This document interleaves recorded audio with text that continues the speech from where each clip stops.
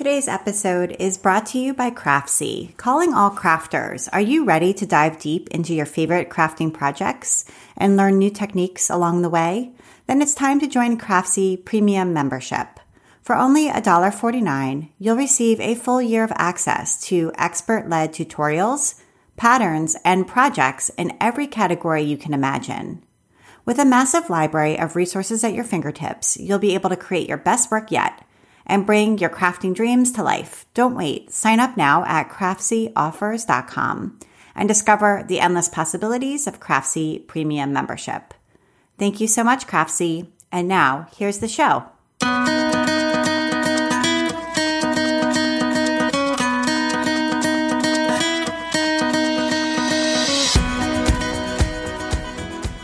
Welcome to episode 248 of the Craft Industry Alliance podcast. I'm Abby Glassenberg.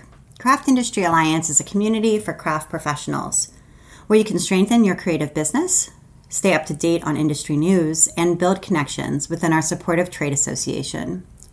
Check it out at craftindustyalliance.org. Today on the show, we're talking about craft fairs with my guest, Jen Gubicza. Jen is the designer and maker behind the handmade brand ZooGuu. She graduated with a BFA in graphic design from the Maryland Institute College of Art in 2001 and worked as a graphic designer and creative director at Big Blue Dot and the Boston Children's Museum. In 2004, Jen started designing and sewing her own creatures as a hobby to get back to the enjoyment she feels when making things by hand versus mainly on a computer. With the evolution of online selling tools like Etsy and the growth of the maker movement, Jen made the decision to go full-time with ZooGuu in 2008. Together with her husband, Brian, who's an illustrator, Jen sells her work at fine art and craft shows, conventions, online, and in small shops throughout the United States. Jen has also contributed self-sculptures to gallery shows, designed and produced custom toys and sculptures for corporate clients, and created the Lockheed puppet for the X-Men New Mutants film. The ZooGuu studio is a 12,000 square foot space located on the island of Nahant, Massachusetts, and I am here in Nahant visiting Jen in person, which is such a treat. So, Jen Gubicza, welcome.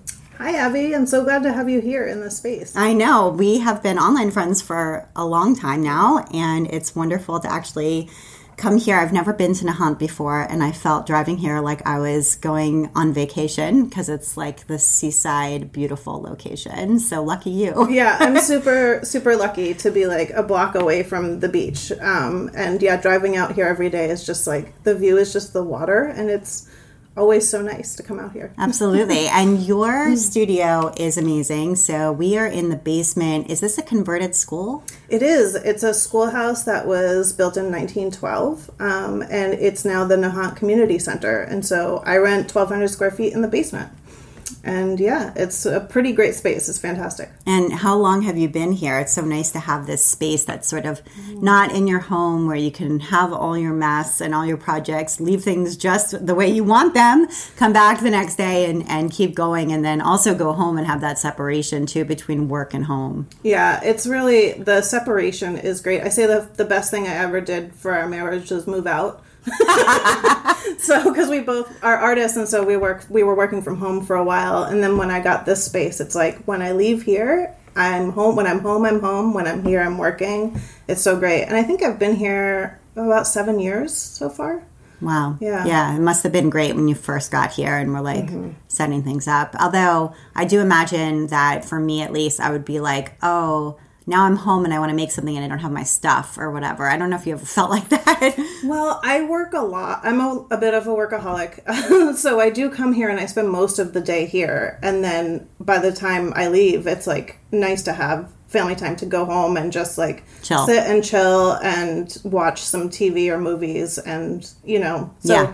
But yeah, I'm here pretty much almost every day of the week if we're not doing an event or traveling or doing something for fun. Right. So yeah. So I get a lot of work. You get all your time in. Yeah, absolutely. So we mentioned in the intro that you studied at the Maryland Institute College of Art. Did you grow up in Maryland, or where did you grow up? No, I grew up in Somerville, Massachusetts, actually in Davis Square. So I grew up in the house that my mom grew up in, actually. Oh. So my parents are from Somerville originally, and While they now live in Maine, I stayed around here. So I met my husband at MICA in Baltimore, and we moved back up to New England because he really loves it here, and we just really love it. Yeah. Okay. All right. Yeah. So, and were you always crafty or artistic as a child? I have to imagine you were. What were you? Oh, yeah. What did you enjoy doing when you were little? Oh my goodness. Like everything. My quote unquote job when I was a child was to draw the characters in like the Nintendo booklets, but make them really big. Okay. So like, yep. so people could do coloring pages, but like big poster size. So it was like, if it was like, oh, that little picture of Mario in the little booklet, can you make me a poster of that? And I would draw the line art of that character. And these are for friends? Friends, my brothers, right. Our neighborhood had so many kids growing up in too. So it was like, I was always the one that drew the birthday card, or like I was always making little dinosaur dioramas and, just anything crafty. If there was a school project where you could substitute a craft right. or art for an essay, right. I was always doing the craft. Yeah. Any excuse to make something. Yeah. And what did your parents do for work? So my dad was a programmer for Harvard. So he was in the development office at Harvard over there. Shout out to any Harvard people who knew my dad. So he was working at Harvard University. And then my mom raised us. Of course, there were 4 kids. So I was the youngest of 4. And she raised us and of course, did all these great things. Like when we had birthday parties, we made all of our own piñatas and decorations and all that stuff, which is great. And she really encouraged that. And she sewed all of her own clothes growing up and her wedding dress and everything. So she was quite crafty. But then once we all kind of went into school, she then became a software tester. So my dad's a programmer, she was a software tester, right. And that was her career, like later in life. But she, had a great career doing that, which was really cool. And did you know you wanted to be an artist? It sounds like you applied to art school and that was what you were going to be. And were they supportive? Because some people's parents, when you're like, I'm going to be an artist and go to art school, they're like, oh gosh, how are you ever going to make enough money? It's so true. It breaks my heart when I hear people say that their parents didn't, allow them to do that or discourage them heavily from doing stuff like that. My parents were very encouraging. I was very fortunate to have parents that encouraged all of us to pursue the things that we were all into, which looking back, I really appreciate that they encouraged those things. And so when I was 5, I wanted to be a Disney animator. I was like, this is what I'm going to do. I'm going to, this is a job, holding, the VHS of Little Mermaid, and I was like, I could do this. Or actually, Little Mermaid wasn't out then, but whatever, Fantasia or something. And I was like, this is my job. This is what I'm going to do. And so I always knew that was what art was something I wanted. And, my mom definitely, her parents definitely encouraged that. Yeah. And so what did you study at MICA? Was it illustration? Was it textiles? Because you do a lot in textiles now. Or was it something completely different from that? Well, I studied graphic design. And so it's quite funny because my mom tried to teach me to sew when I was a kid. And I was having none of it. And I was like, I will never need to learn this. This is not a skill I will ever use. No, I do not want to follow directions and make a dress for whatever. It's and so she laughs at me because this is what I do full time now. But I went to school for graphic design because in high school I had the opportunity to do an internship. And I got connected with the design firm in Watertown, Massachusetts, they're not around anymore, but they were called Big Blue Dot. And they, so as a 17-year-old, I went and did an internship at this graphic design firm, and they created the original Nickelodeon logo. So our clients were Disney Cartoon Network. It was all designed for kids specifically.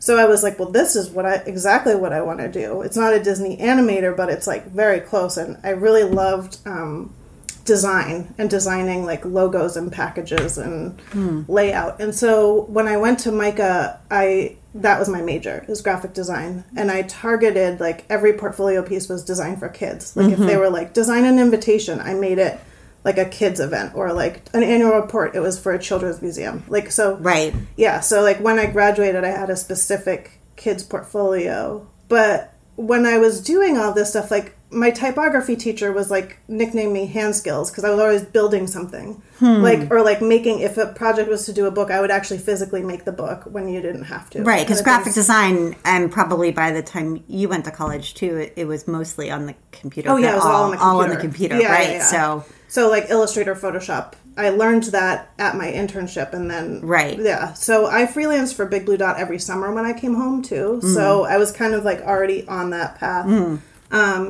And then, so during school, I would always be making stuff whenever I could, like prototypes or like build some weird thing. And it's like, oh, this is a pop-up book. And it's like, well, why? Because I wanted to make it. I don't know. Like, I'm going to build the package, like those are the things that like brought me the most joy. And, my mentor at the time, like the head of the department, Ellen Lupton, who's amazing. She like curates the Smithsonian National Design Museum. She's fantastic. Huge figure and author of tons of graphic design books. She suggested to me that I enroll in a sewing class in college. And I was like, oh, no. So, again, I was the second person to be like, I think you should be sewing. I was like, no. So I didn't do that. And then graduated, got a job at the Boston Children's Museum.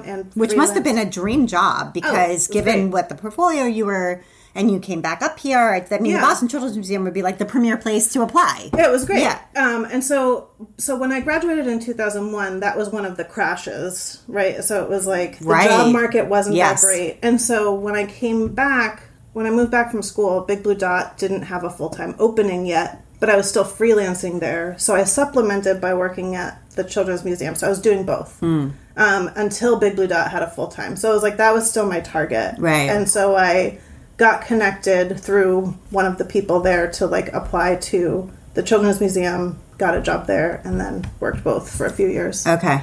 And then worked at Big Blue Dot, and then eventually became creative director of the studio. That's amazing. So you started as an intern and then became creative director over the course of several summers and then years. Yeah, it was like 10 years, 11 years. Yeah. So what were some of the memorable projects that you worked on throughout that period? Because it sounds like they had some pretty impressive clients. Yeah. So working on... I don't know if that's going to show up on there. There was a truck rolling by. But yeah, so some of the memorable projects was like PBS had this kids show, Dragon Tales. Oh yeah, and we did their whole website. So as a intern or freelancer, I think at that point, I designed a couple of the games online and like had teams of people working on those. We did work for. National Geographic Packaging, Viz Media. I created their logo. They're huge publishing for anime. And the show Naruto, the anime, if you've heard of that. So I was in charge of that whole style guide and had a whole team of people working on that. That was probably my favorite project, was doing all of the package design for that and like designing sweatshirts and shoes and bags and pattern making and stuff. Yeah, great. Very cool. So I'm interested, once we start talking about what you're doing now, how some of those skills and experiences transferred over, because I imagine that they certainly must have. But let's first talk about the intermediary steps. So it sounds like you always enjoyed building things, and while this stuff is super cool, it is very computer focused. And so were you like finally sort of interested in sewing, or how did you sort of transition into making things by hand? Yeah, so my husband used to send me these little stupid little drawings that were just this fat little bird that would fly in on a string, like, because he like couldn't fly, and that was just like his like, hi, how are you, little message, like, was always just had this little fat bird like attached to it. And so for his birthday one year, I was like, well, I'm gonna make a little fat bird for him, like, that'll be really cute, I'll make it real, Right. And so that was like my first, I made like a plush toy with my mom when I was a kid, when she tried to teach me how to sew, and I didn't love it, but this was like the first one that I was like did on my own. And because of the background in package design and making things from flat to 3D, I was like, oh, I know how to draft a pattern or like right. figure out what the shapes are. I love that the first one you made was something you also designed. And I feel like that's the case with so many designers. They're just like, why would I start with something I could, follow the directions and make? I understand how to do this. I'll just make it up from the beginning. Yeah, and I think what I didn't like about the sewing, or like when I was getting taught, was like somebody's already told me the steps. And I'm like, where's the fun in that? I'm making the same thing that is on the front of the package. I want to make my own thing. Right. And so when I did that, and of course he loved it, and our friends were like, oh my God, can I get a fat bird? Like, can you make one for my birthday? Was this before Angry Birds, by the way? Oh yeah. Okay. It was like it was before what's the big one? Squishimals. It was the round one. It was before that. So all of my designs were just these round things with faces. Like it was round animals with faces. So basically very similar to like Squishimals. Yeah.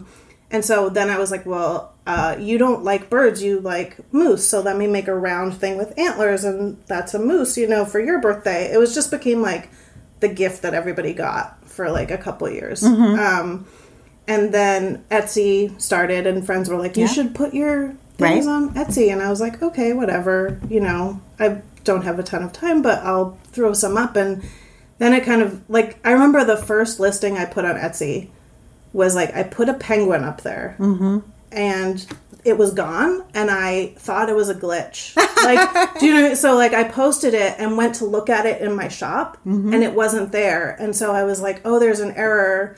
And I don't know if I actually wrote an email to the site, or I was drafting it to be like, there's a bug on your website, because Etsy was brand new. Yeah. It was like 2005. Yeah. And I was like, I think there's a bug on your website. And I got the email that was like, you made a sale. And I was like, wait, what? Yeah. Like, how did that happen? Yeah. Back when you could be discovered on the front page. And so then I was like, oh, I sold it already. Now I have to package it up and ship it. And ooh, how exciting is this? Somebody who I don't even know bought my thing I made. So then I just, like, all of my spare time went into, and back then I was sewing literally by hand. I didn't have a sewing machine. Oh, wow. So that whole bird was sewn by hand. Was sewed with it. Yeah. Okay. Yeah. All right. So that was the beginning. And, that was it. And I think it's hard to get back into the mindset of 2005. But if you can remember, it was actually difficult to sell things online in 2005. It was hard to, you would have to code your own site. Yeah. People didn't necessarily trust putting their credit card online back then. It was a very different world. And so at that moment, Etsy really made a huge difference, because it meant that regular people who didn't have all that background could sell something in a sort of reliable, easy way. And it meant people like me. I mean, I could code a website, because that was some part of my job was doing web stuff too. I could have made one, but it wouldn't have occurred to me to sell them until there was like this cool new. Oh, right. So it also sort of encouraged you to make it into a business, because it was just offering that to you, like serving it up, like here. Yeah. It served it up on a platter. And it was just like, oh, easy. I'll click upload and... Done. Right. Just for fun. Right. Okay. All right. So I can see like the magic of it, the excitement of it was pretty immediate. Because I had a job I loved. I wasn't looking to do this. Right. Yeah. And I can relate to that too, because I also had a job I loved and then left. So, and started doing this too. So how did you get to that point where you're like, well, I could probably earn a full-time equivalent income if I do leave, and I do want to leave. I want to take a minute now to talk about our sponsor, Craftsy. And here is a message from Craftsy. At Craftsy, we know making. Whether you are new to the handmade life or looking to advance your skills, we have classes for all maker levels and interests. From knitting and sewing to quilting and embroidery, cooking, baking, paper crafts, and more, Craftsy's instructors guide and encourage you, empowering you to turn ideas into realities. And they have an exclusive offer for Craft Industry Alliance podcast listeners. Right now, you can get a whole year of their premium membership for only $1.49. So visit CraftsyOffers.com to sign up, and the discount will be automatically applied at checkout. For only $1.49, you'll get a full year of access to over 2,000 premium full-length classes. It can be challenging to know where to go to learn new things, especially when you're an absolute beginner. Craftsy instructors help build strong foundations as they teach, setting you up for success and helping you fix mistakes as you go. Their enthusiasm and strong teaching style make learning accessible to all. If you are an experienced maker and looking for new challenges and fresh projects, Craftsy is for you too. From perfecting your fondant skills to tackling complex stitches, from eye-catching garden design to next steps in sourdough, Craftsy has advanced classes in all crafts from instructors who are experts in their field. With over 2,000 classes, including downloadable patterns and recipes, Craftsy has a class and a craft for everyone. So visit CraftsyOffers.com today and get a year of Craftsy Premium membership for just $1.49. Start turning ideas into projects you can be proud of. Get this exclusive offer at CraftsyOffers.com. Thank you so much, and now back to my conversation with Jen. I have a very rare and weird story about how that happened. Because I was not interested in making this a full-time job. And so because I have a background in design and like websites and coding, and I have parents who are software testers and programmers, I kind of have that weird mix of like knowing how to communicate with people who are designing software and also knowing about the creative side and what website design should look like. And so when Etsy was starting and you were in the forums and there were like 5,000 users, the people who created the website were active in the forums, right? So, and so I got to know the founders because I was in the forums being like, oh, hey, maybe you want to do something like this, or making suggestions or giving feedback. And I guess speaking in a language that was kind of clear that I knew what I was talking about. So in my messages to them or emails are like, oh, hey, I found a bug or doing this and that. And so I became friends with them. And then one of our clients at Big Blue Dot was MoMA. And so we did their branding for their kids brand back in 2007 or something like that. And so I was down in New York quite a bit for various clients, and so I would go out to dinner with these guys, like be like, hey, let's meet up. And so was this Rob? Or? Yeah, Rob. Okay. Yeah. And I knew the other guys too, just from online, and I would hang out with them sometimes, but like Rob and I became friends, you know. This is Rob Keelan, who was Rob the founder Keelan, of Etsy, so just for people who are like, people who's that? Yeah. So we just became like legitimate friends, and then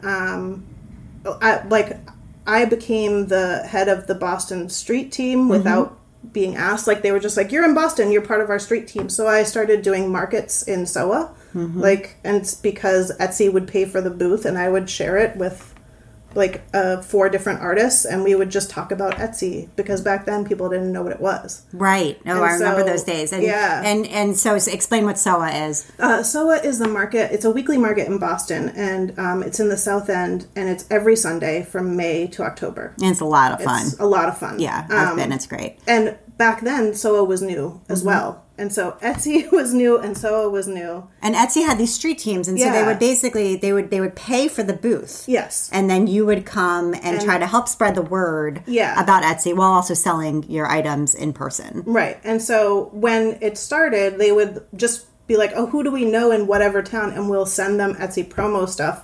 And they will set up a booth for us and get the word out. Right. And so I had like buttons and stickers and things that we would hand out. And back then you wanted to do that. And people were like, what's Etsy? And you felt like you're part of something, and you're like this cool, like new thing that nobody knows about yet. Yeah. And like, because they were my friends, I was like, yeah, I'm going to talk about this. Absolutely. This is great. Right. Yeah. And I was selling stuff. I couldn't keep things in stock. So I was like, this is just a fun thing to do on weekends. And then Etsy kind of like blew up. And so my people who I was becoming friends with, like so we used to go to dinner or whatever when I was in New York. And I would stay at the Etsy offices. They were like, come hang out and like stay here. And we would just hang out. And then one time Rob was like, here, I'm drawing you a map of like where we're going today and meet me here. And it was like directions on how to get somewhere. So I got on a bus, went down to this random place. There's like in New York, it's an area called Red Hook, where there's all these like shipping containers and warehouses and beautiful, the view of the Statue of Liberty is right down there. And I showed up there, and he's on the top of this warehouse building, and he's like, come up here. And I was like, what? And so I went up, and he's like, this is your new studio space. He's like, all you have to do is quit your job and move to New York. And why did he do that for you?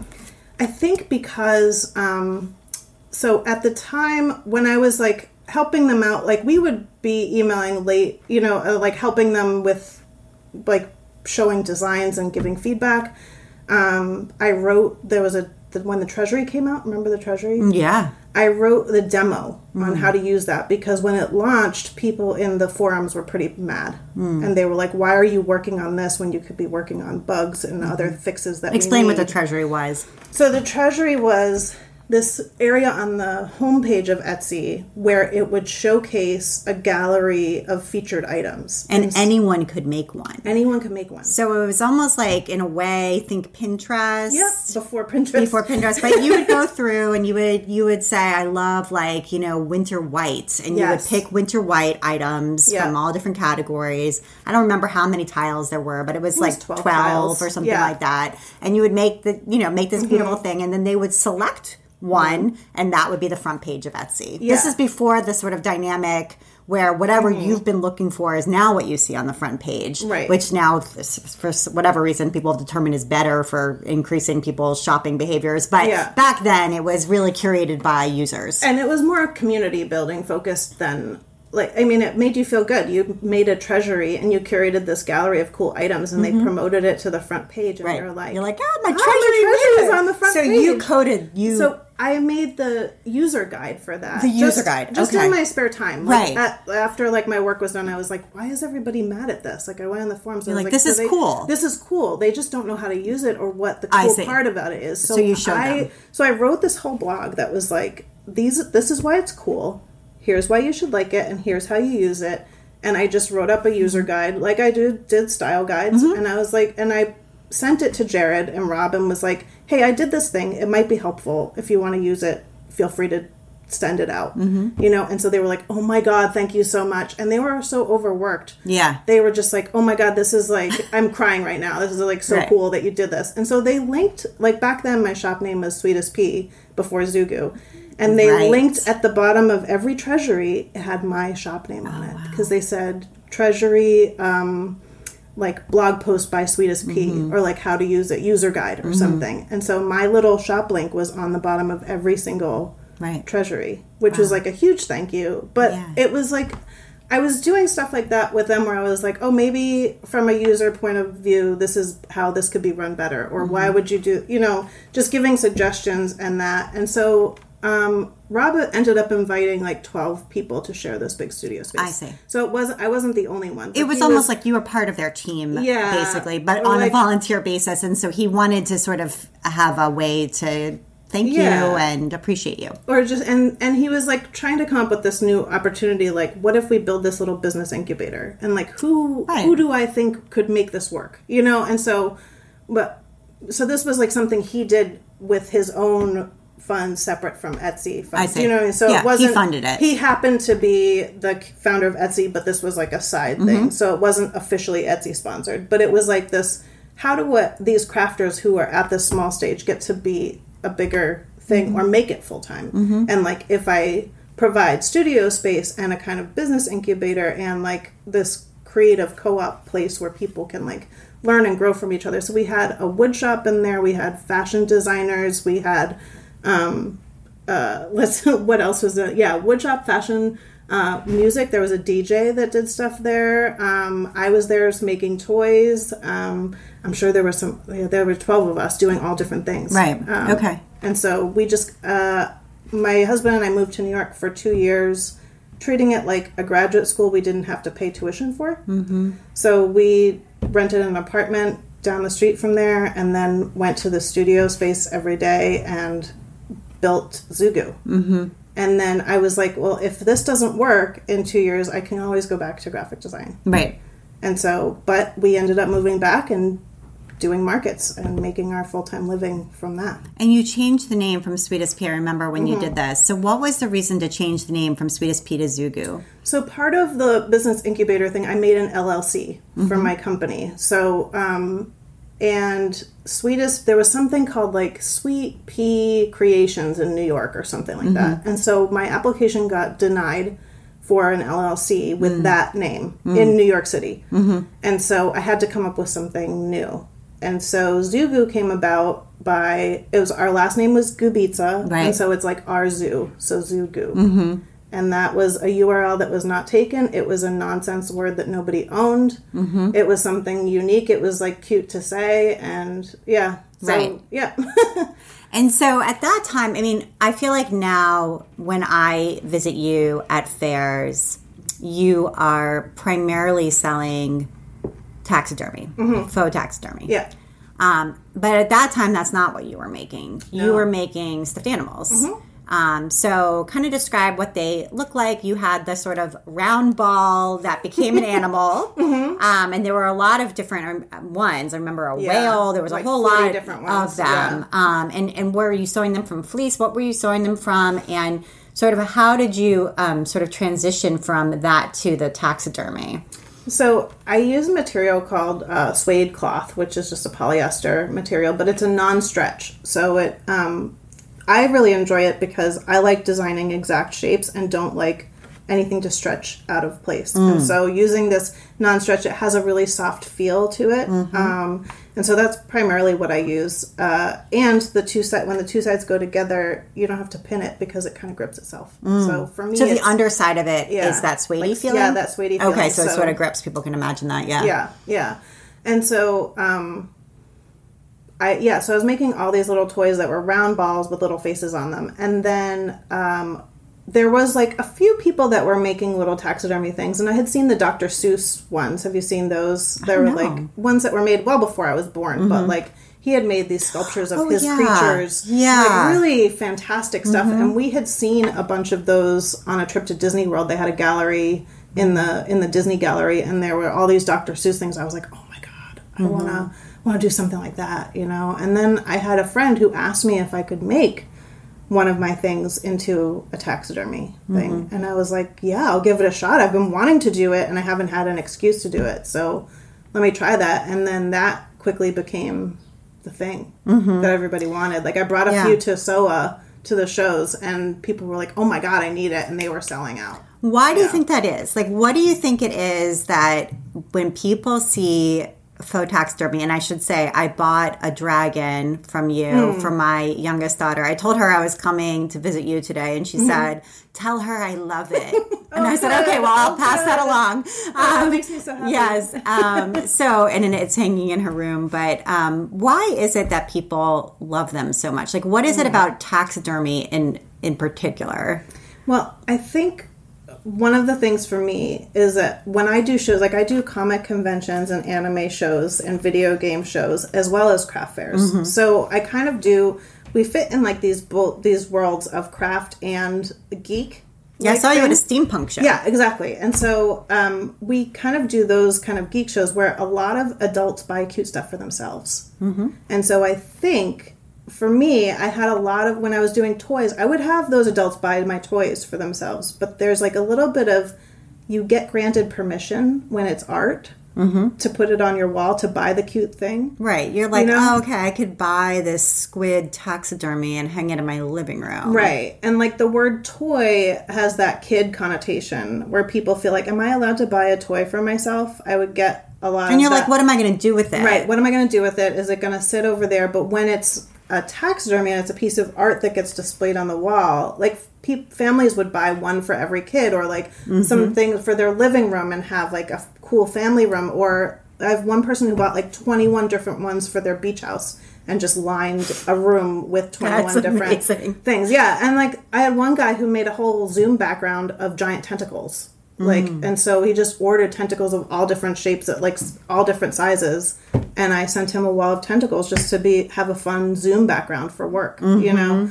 And so I feel like it gets into that, it's a little bit, straddles that creepy cute thing because it's taxidermy, and people are like, oh, that's really funny. Like, it has the humor. Right, because it's unexpected. It's unexpected. Right? Taxidermy, you're expecting to see a deer with antlers. That's the classic taxidermy. And then you come in and it's like, you know, a mythical creature, or it's a like narwhal, it's just something that can't be taxidermied. Right. And so the fact that it opened up every room in the house as a place to put something, instead of just a kid's room or giving it to a child. So widen the market. And it became like people put them in their offices, you know. So there's like a ton that live in office spaces where like a toy would never have that reach, right? You know? But it's like if you could have this moose and it would just be like a conversation starter, and you could send it to a lawyer, right? Yeah. And so it's like I have, and then some people have bought like their office neighbors get in on it, and so I've done this a couple times where somebody had a head on one side. And then their office mate really liked it and ordered the back half of the animal for their side. It's happened a few times where I've done the back half of an animal as a custom order for somebody who shared who was on the other side of the wall from somebody else, and it just makes people laugh. Yeah, it makes people laugh, and when you're at a show, if you can be funny, like have some humor, I think that goes a long way because people want to come over and talk to you and be like, "What is that about?" Like, oh my goodness, I've never seen anything like this. This is really funny, or a great gift, or like, and it also is sweet. Like my designs I can't make something scary if I tried. Like they're all cute. And even like the shark. Even like the shark is like really cute. And so people put them in baby rooms and they're like, I want this for my baby, but then the next person will buy like a wall of tentacles for their Zoom. Right. Like there's not I don't know, this magic product that like, I know you can't hit every age, but I feel like I've sold to baby to grandma, you know, and I feel like it just depends on your sense of humor versus your age range. Right. Yeah. Okay, so that's a really great sort of tip for people, because finding that product market fit is such a huge aspect of being able to succeed at handmade. And you don't really sell patterns. It seems like a lot of people, myself included, who, you know, started designing stuffed animals, decided at some point that it's easier to make money selling digital files of the directions to sew the stuffed animals than it is to sell the stuffed animals themselves. Yeah. And I, you know, refocused my entire business that way and removed all handmade from, you know, actual handmade from my shop. And you didn't do that. I mean, you've made patterns and you've sold patterns, but really that's not the bread and butter, I don't think. No, and I've made a few patterns, and so I was selling those on Etsy as a downloadable PDF for the toys, but I never made it for the taxidermy. And because, I don't know, for me, like I had this grand plan that that was going to be the direction for my business, and we talked about it years ago, and I didn't go that direction. And I don't know. I feel like for me, making a pattern, like I have high standards for how my pattern design looks like, and like the photography and step by step and the design of the pattern. And it's a lot of hours to put in to, you know, to write and photograph and do all of that step by step. And at the time I was like, this is how we're making our living. Investing a whole week worth of time for one pattern is just not feasible right now. Like I'm making these things, there's a demand for what I'm making. And so I have to keep up with the demand. And so that was where my business was focused, was because people are requesting these, they're buying them. And I'm just making things and it's going well. Right. You know, like, so I taught a couple classes at Gather here in Cambridge. Yeah. And so that was really fun. And so I had to kind of, and I've clearly designed all of my own patterns. And so I have the files. I don't know, maybe if I get some more time, if people are interested, I could make patterns available. But yeah, I don't know. I lost interest in doing that and pursuing it. And so in order to make a taxidermy, you have this other material, which is the backing, right? So you've got stuffed animal head or Yeah. or rear end, depending, Right. and it's or tentacle, and it's affixed to this sort of backing that then gets hung on the wall. So was there some like woodworking and figuring out how to affix it so that it would be smooth and would be permanent and stuff like that that was involved in the learning curve here? There definitely was, because it was a whole new thing. I was like, how am I going to attach this to this piece of wood? And I don't do my own woodworking. I buy wooden plaques that are already cut. I mean, I sand them and paint them or stain them and do that. But figuring out the way to attach them was definitely a problem. And I tried multiple ways. Well, you've done this too, right? So I've done a couple. Yeah. So I have certainly not perfected it to the degree you have. It definitely took a long time to figure out the best way to do it. And my friend who commissioned the first narwhal, she has one that I am not happy with. Like the original one, I'm like, this is terrible. Like, I can't believe that you accepted this as a thing. And she's like, I will never. I was like, can you please give it to me so I can fix it and make it right? And she's like, nope, it's the first one. I'm not letting you take it back. It's mine. And, and I was like, oh, I can't believe I attached it that way. I'm like, I hope it doesn't fall down. So yeah, there's always a kind of product test that you have to go through before you can before I can accept money for something and give it, like, I want it to last. Like, my quality is very important. Yeah. And so I don't put something out for sale until it's been tested and I'm happy with it. Yeah. And so then this kind of brings us full circle back to some of the things that you learned when you were at Blue Dot and maybe at the Children's Museum as well, around packaging design, logo design, designing merchandise, etc., that probably comes into this business. So are there some things that you can identify? You're like, oh, that was helpful to me because now I do it this way and I wouldn't have known. Oh, yeah. I mean, all of the logo, anytime I do anything creative for my business, if that's designing a business card or a sticker sheet or any printed material, like print collateral, like when we do our retail shop at the holidays, Little Shop of Cute with a few friends, I design all those materials with the brochures and things to hand out. My design background comes in handy for laying out type and image, and I mean, choosing color, just the design sense of how I can just my aesthetics of what shapes look good and keeping everything looking like it's from a consistent brand. Right. Like all of my characters feel like they live in the same world. Yes. And so that to me is very important, that somebody can look at something and be like, that's a ZooGuu. Right. As opposed to because there are other people else who make faux taxidermy. Yeah. Plenty of people. Oh, yeah. And I'm friends with like probably all of them. We all know each other and collect each other's things. And so... But I like when you can identify an artist's style and pick it out and be like, oh, that's that, Right. Yeah. Absolutely. So you started doing these craft fairs as part of the Etsy street team. But in the last many years, you do a lot of craft fairs. You have a very full schedule. I've seen you at many of them, and there's many, many more that I haven't been to that you've gone to. So I'm assuming that you've developed some strategies for... I don't know, everything from packing the car or the truck, getting there, unpacking efficiently, setting up well, interacting with customers, including people who say all kinds of off-the-wall things to you while they're there. I've heard of them. Figuring out how to maximize the sales of the day so that's worthwhile. Figuring out even what craft fair to go to, because some of them, they're not all equal. Some are much better than others. So, let's go there and talk about sort of the science of craft fairs, I guess. Oh my goodness, this could be a 5-hour podcast. Right. There's so much. I mean, I've got, 15 years of experience, or 18 years of experience doing them now. Yeah. So, what do you want to know? Yeah. Well, if I were brand new, which I haven't done one really in many years, what are some things that you would advise for people who are getting started in this world? I would say it's very important to really want to be there.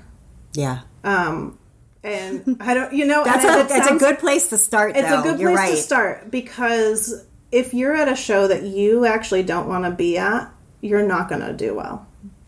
Like, and it so shows to everyone. It shows to everyone. If you're unhappy doing shows, I would advise you not to do them. Like, if you try one out and you're like, I hated that and I'm tired and I don't like talking to people and I don't like setting up and I am not looking forward to the next one, do not do it. Like, that's my big advice is like, don't push it. It's actually not your strength. Right. It's similar to the idea of like, you need to actually really love your customers. Yeah, when you really love the people who are patronizing your business, it shows. Yeah. And when you resent them and you're angry at them and you're frustrated by them, it shows as well. Yeah. And I mean, over the years, we've made some of our good friends we met because they bought our stuff at a craft fair. Like, and we genuinely, like, I've seen their kids grow up. Like, they bought their first toy for their baby from me, and now that kid's going to college. You know, it's like, so this is like what we have a community of our own people. And like, when COVID hit, those people came and supported us.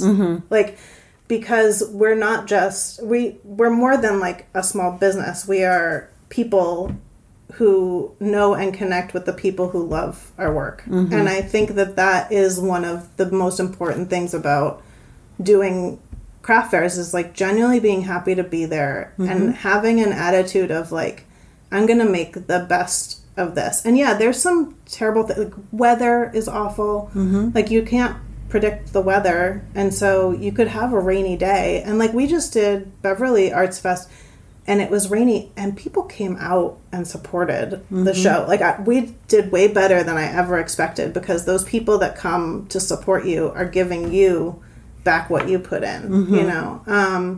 And so there are things that you learn over time, like what is a fast setup? Like, you know, you need to have your booth set up sometimes in 45 minutes before a show. You don't know how much time you're going to get. Sometimes you get hours, and sometimes you don't. And so kind of like designing your booth around different scenarios, like having a flexible booth is very important, I would think, because sometimes you're on a corner, sometimes you're in a row, you know, sometimes you have your booth is a place where people can walk through the middle, you know, so having a flexible setup, I think, is also very important. And being kind to the people who are organizing it is another big tip, because if you have a bad day, like I've seen some vendors who've had a bad sales day and then been very rude to organizers, and it's like, well, you're not going to get invited back, and like everybody wants you to do well, right? It's not as though the organizer of the event wanted the vendors to do poorly. No, and they want it to all go well because they want to do it again, right? And so so I would just say, like, be kind to whoever your next door neighbor is, and just genuinely have a good time and enjoy talking about your work. Have some standard answers to how did you get into this? Why did you decide to make this? How do you make this? How long does this take? Like, have answers to those things. And I hear often people get very angry and frustrated when people come up to the booth. They pick the thing up and look at it and then say to their friend, we should make this. And then they walk away. And I don't know how you handle that feeling. That can be frustrating. And I feel like some of these things, I used to get angrier at them. Like, and I think this is me being like, oh, I'm a grown up in this business now. Like, I'm not the young kid who was like mad at everything, you know? And I used to get more frustrated with stuff like that. Like, really, this is my job. I designed this. You can't make that. Like, internally, I wouldn't say that. But, like, you vent about it with friends at the end of the day. And you're like, everybody was like, oh, I can make that.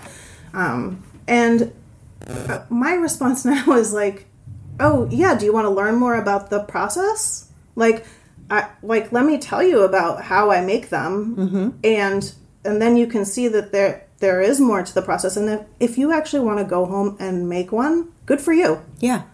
Like, that's how I feel. That's great. Like, you're not... The more crafters, the better. The more crafters, the better. You're not going to put me out of business. And if you make one, it's not going to look like what I'm making. You're going to make it differently.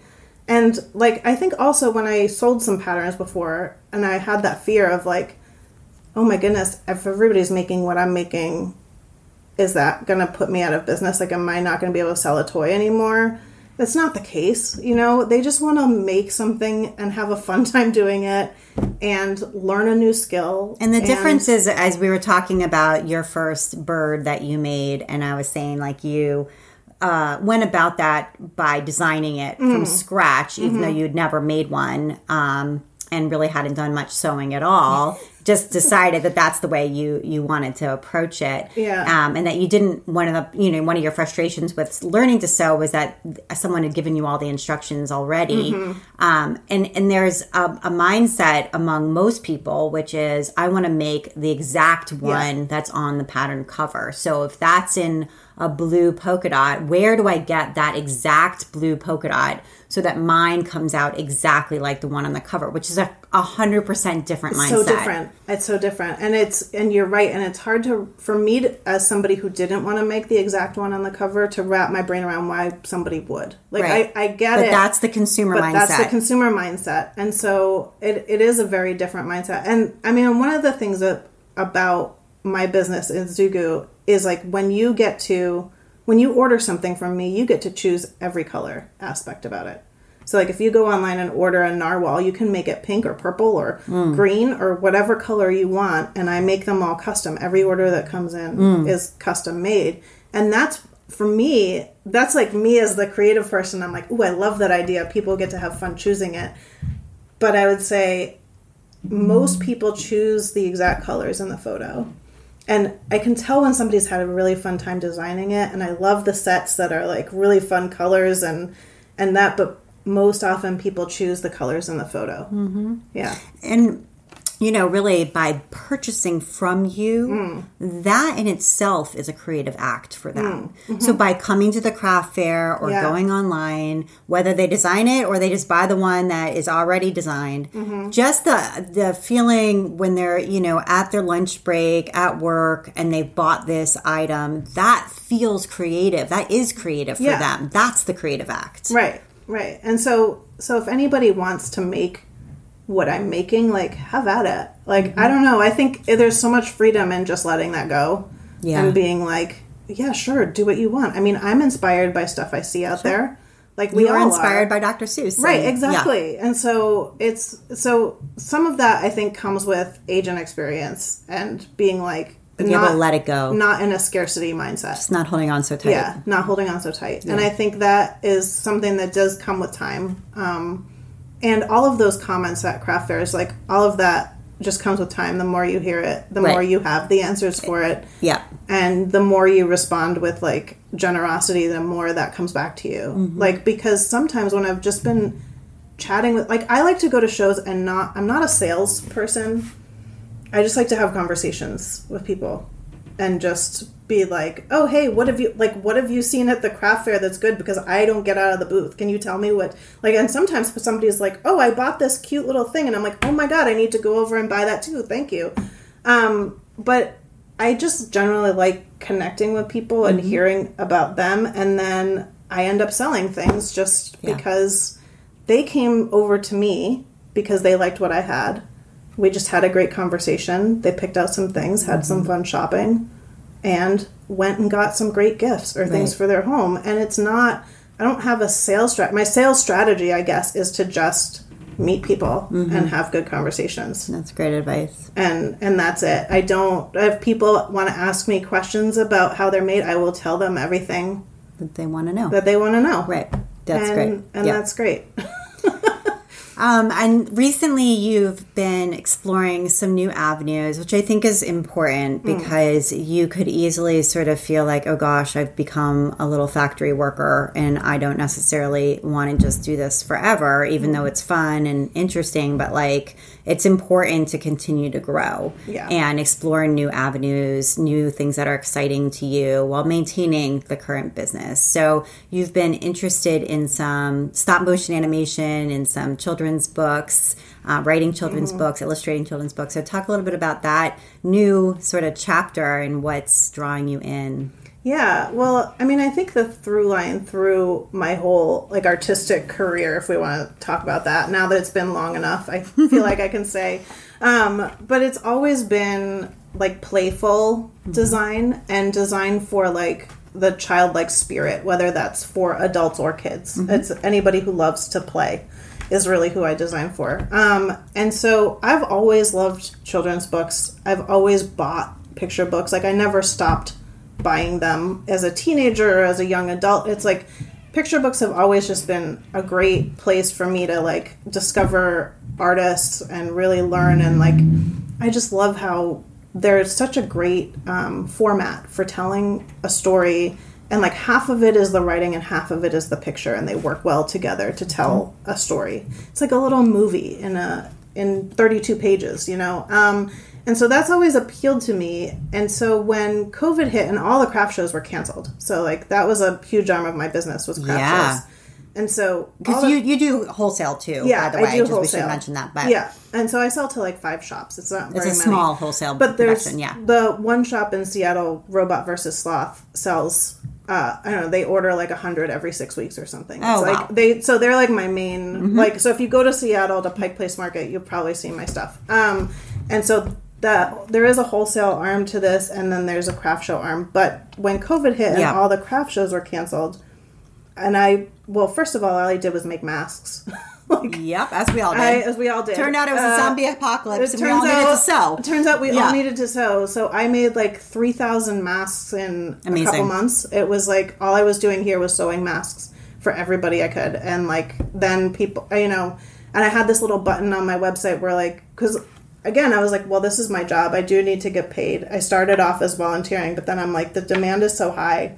And I do need to survive this zombie apocalypse too. So I listed them for sale. And I also had an option where you could buy masks to donate to healthcare workers and scrub caps. Also, I got a pattern for scrub caps because nurses were contacting me from like Texas, New York, being like, I don't have anything to protect this was such my a head. crazy It was a time. crazy time.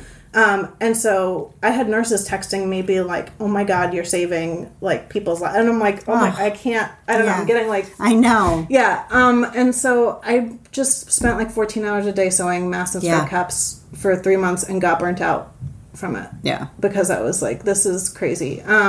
But again, my customers all came and bought their masks from me. They all supported us. Yeah. And every mask that I sent to like healthcare workers and people in that industry, nobody paid for any of it. It was all sponsored by my customers or me. Everybody, all of those masks got paid and sent, which was amazing. And so I'm part of building a community. But so after that, I got burnt out on sewing. I didn't want to sew because I was like, I'm done. Yeah. Just I need a break for a minute. And then I was like, well, what am I doing now? I can't go to craft shows. People are ordering online, ordering taxidermy. And I was like, okay. And a little bit of wholesale because shops were closing too. Right. So that was like 2/3 of my business went away. And I only had the online shop. Yeah. And so I took some time and was like, well, what can I do now? And I took an online class, like Lila Rogers. Do you know her? Yeah. Yeah. She's been on the show. Yeah. Oh, okay. Yeah. So we're friends. And she, back when I was at Big Blue Dot, her agency, they would send me postcards because I was a creative. So like I had known of her for a while. And we had met through Mimi Kirchner years ago. Also and so, been on the show too. Yeah. So I knew about her classes. And so I was like, you know what? I'm going to take one of those. There's a children's book class coming. I've always wanted to do children's books, and let me learn what that's about. Yeah. A perfect opportunity. Perfect opportunity to take a class and learn something new. Yeah. And so I enrolled in that class, and I was like, well, I've always wanted to do this, like, stop motion diorama, like photographs of like a whole diorama, and use that as a picture book storytelling medium. And so I took her class, made like a 3D plush owl and like posed it and did that for the class. And I was like, this is it. This is great. I want to learn more about this. So then I enrolled in her whole year of art school because I was like, this is great. I can do this from the computer. I don't have to leave. Right. And I can stay in my studio and still make stuff and fulfill my orders. And I can also kind of do this another like that where I moved to New York for 2 years to figure out if I wanted to do toys and taxidermy full time. This is my other like I'm taking a couple of years to kind of do a graduate school of like, so I did classes with Lilla, and then I enrolled in something called Storyteller Academy, which is all writing and illustrating picture books too, or books for children. So it's like picture books through YA, and taking online classes there. And so that's now I split my time between ZooGuu and this learning these new skills and building up my portfolio and writing all of these stories and attending conferences. I went to Italy to the Bologna Children's Book Fair.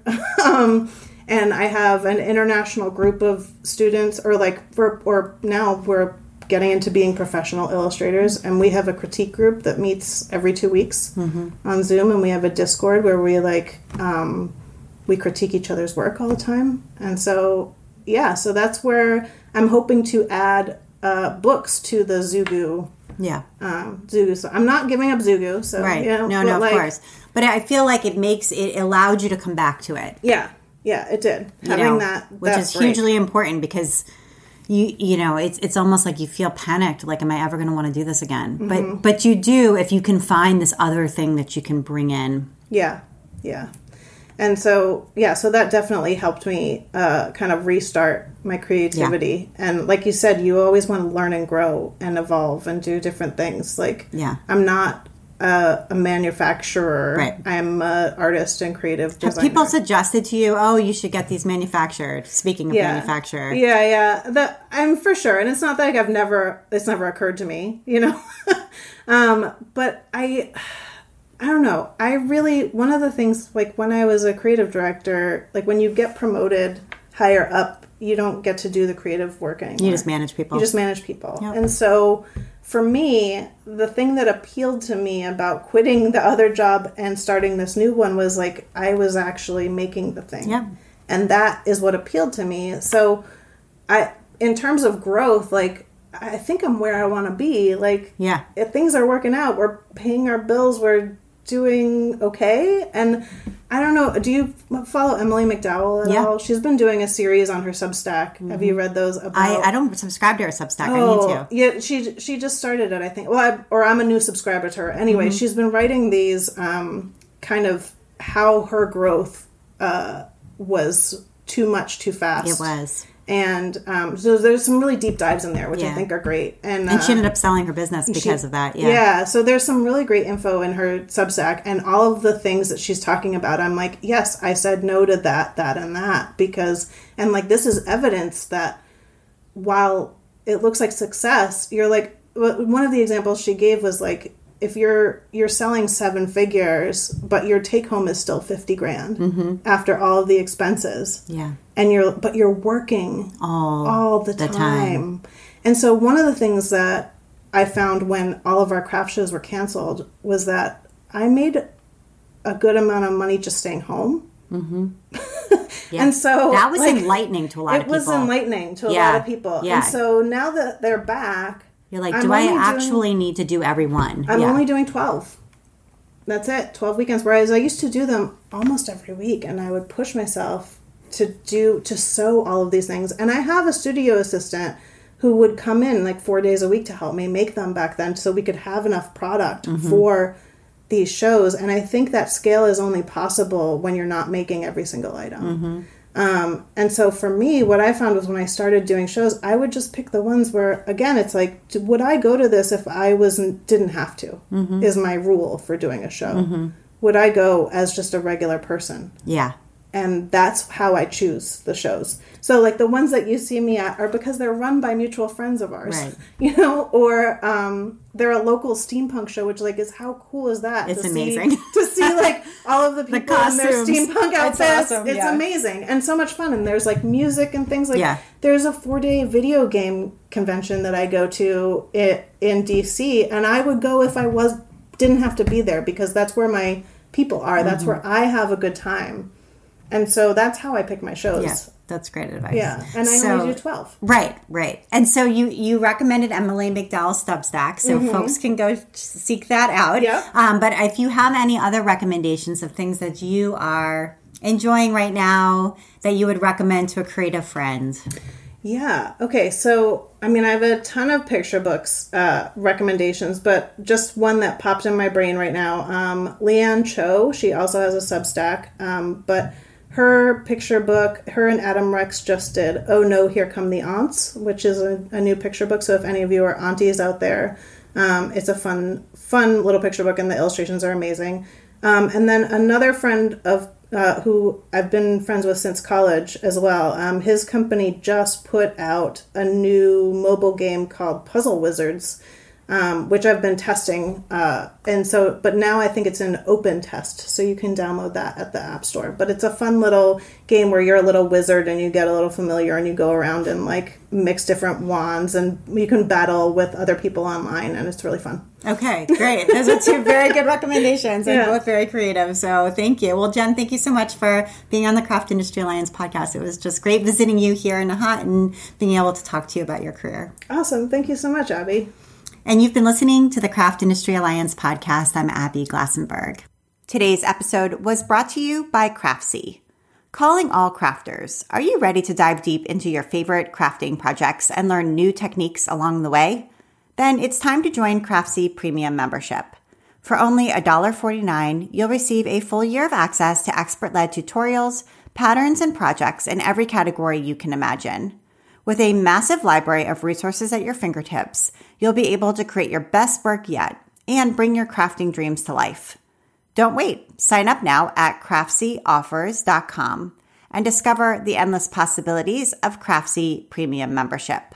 Thank you so much, Craftsy. Craft Industry Alliance is a community for craft professionals. When you become a member of Craft Industry Alliance, you get in-depth coverage of craft industry news, the opportunity to connect with fellow professionals for advice and support, and access to an educational library filled with ideas, tools, and resources to help you as you build your business. Join us at craftindustryaLliance.org. Thank you so much, and I'll see you next time.